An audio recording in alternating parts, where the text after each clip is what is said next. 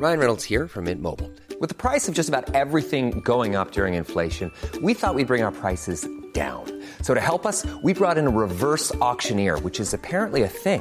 Mint Mobile Unlimited Premium Wireless. How to get 30, 30, bit to get 30, bit to get 20, 20, 20, bit to get 20, 20, bit to get 15, 15, 15, 15, just $15 a month?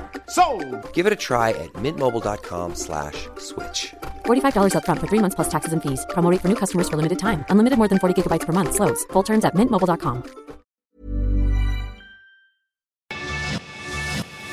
Te lo cuento.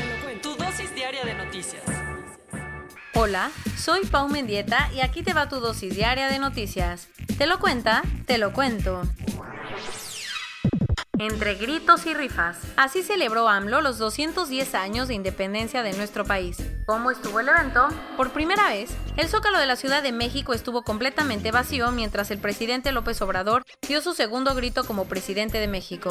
Así que en lugar de las miles de personas que cada año van al pachangón, se iluminó la silueta de México con una antorcha al centro y el lema Llama de la Esperanza. Además, el presidente se aventó 20 vivas, algunos bastante novedosos como el Viva la Esperanza en el Porvenir. Y hablando del Porvenir, también el martes fue el famoso sorteo del avión presidencial en las instalaciones de la Lotería Nacional. Por ahí de las 4 de la tarde, los niños gritones empezaron a anunciar los 100 cachitos ganadores de 20 millones de pesos, que supuestamente equivalen al costo del TP01. Según la lotería, se vendió el 75% de los boletos, aunque el gobierno compró casi 1 millón de ellos. Los ganadores de la rifa, el gobierno le regaló varios boletos a los centros con pacientes COVID, como el Hospital del Iste, de Frenesillo, Zacatecas, el Hospital General de Zona de Tepic, Nayarit y el Hospital Regional 1, ubicado en Charo, Michoacán. Así que estos fueron algunos de los que se llevaron premios. Y sí, por lo pronto el avión presidencial seguirá en el hangar de la Ciudad de México. Hubo más celebraciones. Como todos los años, ayer fue el desfile militar, solo que en esta ocasión no hubo público, los contingentes fueron reducidos y muy pocos marcharon para evitar contagios. Eso sí, hubo 1 minuto de silencio y muchos aplausos por las víctimas de la pandemia. Es tiempo de hacerse responsables. La misión de la ONU en Venezuela presentó un informe que responsabiliza a varios miembros del gobierno de cometer crímenes de lesa humanidad. El año pasado, Naciones Unidas ordenó que se creara la Misión Internacional Independiente para el caso venezolano, con el fin de observar la situación del país, y ayer su presidenta presentó un informe en Bruselas que dice: después de analizar los 223 casos ocurridos desde el 2014, la misión de la ONU cree que hay pruebas suficientes para concluir que altos funcionarios del gobierno venezolano han cometido violaciones a derechos humanos graves y sistemáticas como parte de las políticas del Estado.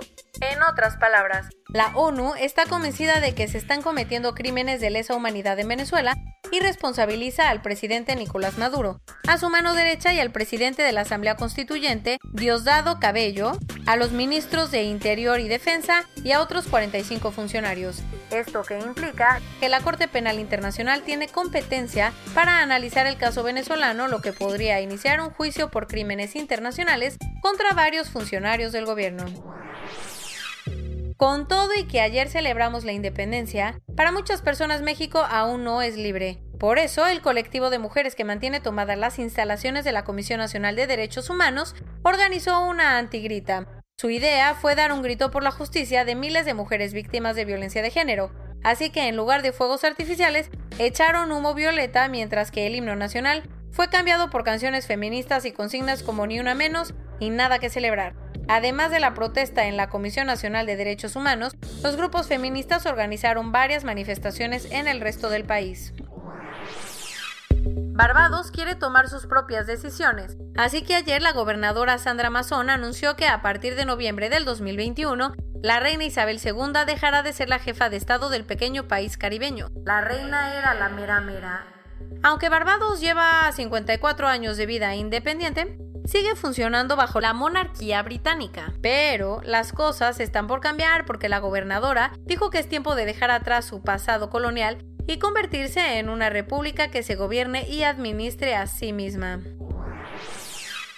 Eso de que los vikingos eran solo pelirrojos y barbones no era tan cierto como creíamos, porque un estudio de la Universidad de Cambridge y de la Universidad de Copenhague reveló que, hablando desde el punto de vista genético, los vikingos no eran solamente escandinavos. De hecho, muchos tenían el pelo negro. ¿Cómo estuvo el estudio? Los científicos secuenciaron los genomas de 442 humanos que vivieron entre el 2400 a.C. y el 1600 después de Cristo, encontrando que los vikingos no eran un solo grupo de personas rubias escandinavas, sino que eran parte de 3 grandes grupos.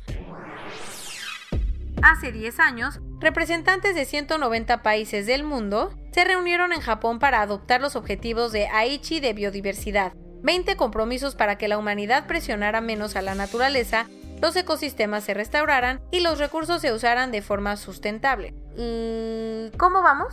Según un documento de la Convención en Diversidad Biológica de Naciones Unidas, no hemos conseguido ninguno de los objetivos. Y no solo eso, sino que la contaminación ha aumentado. Más del 60% de los arrecifes del mundo están amenazados y el cambio climático podría revertir los esfuerzos que se han hecho hasta ahora. Ya te habíamos contado que la nueva versión de Mulan no le había gustado a medio mundo porque Disney le agradeció a las autoridades de la región china, donde se cree que se podría estar llevando a cabo un genocidio. Pero lo que no sabíamos es que al parecer a la otra mitad tampoco le latió la peli. ¿Por? Resulta que en China, donde esperaban que fuera un exitazo, solo ha recaudado 20 millones de euros en el primer fin de semana, mucho menos que los 70 millones de euros que alcanzó la película china Los 800. Corona News Global en el mundo. A nivel global, ya hay más de 29.730.000 casos y hasta ayer en la noche al menos 938.000 personas habían muerto.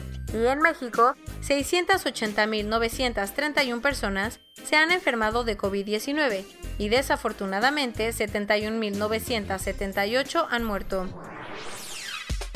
La OCDE está cada vez más preocupada por la situación económica en México y actualizó su pronóstico de crecimiento a menos 10.2% para el 2020. En junio, la organización consideró que la economía mexicana caería en un 7.5%.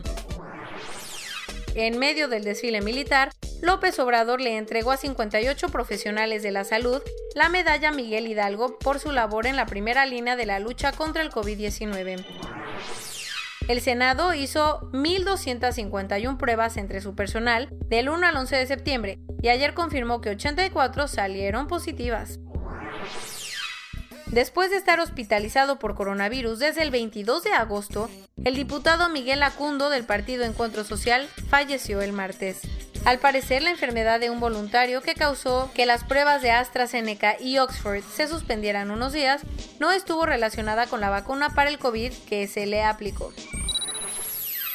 El director del Centro para el Control de Enfermedades de Estados Unidos dijo que la vacuna estará a la venta para todos los estadounidenses entre el segundo y el tercer trimestre del próximo año.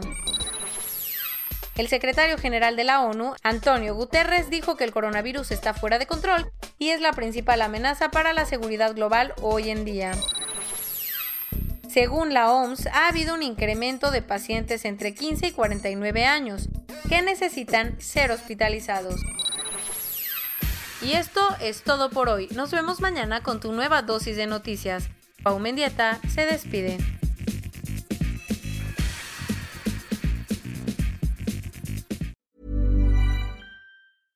Imagine the softest sheets you've ever felt. Now imagine them getting even softer over time. That's what you'll feel with Boll & Branch's organic cotton sheets. In a recent customer survey, 96% replied that Boll & Branch sheets get softer with every wash. Start getting your best night's sleep in these sheets that get softer and softer for years to come. Try their sheets with a 30-night guarantee. Plus, get 15% off your first order at bollandbranch.com. Code BUTTERY. Exclusions apply. See site for details.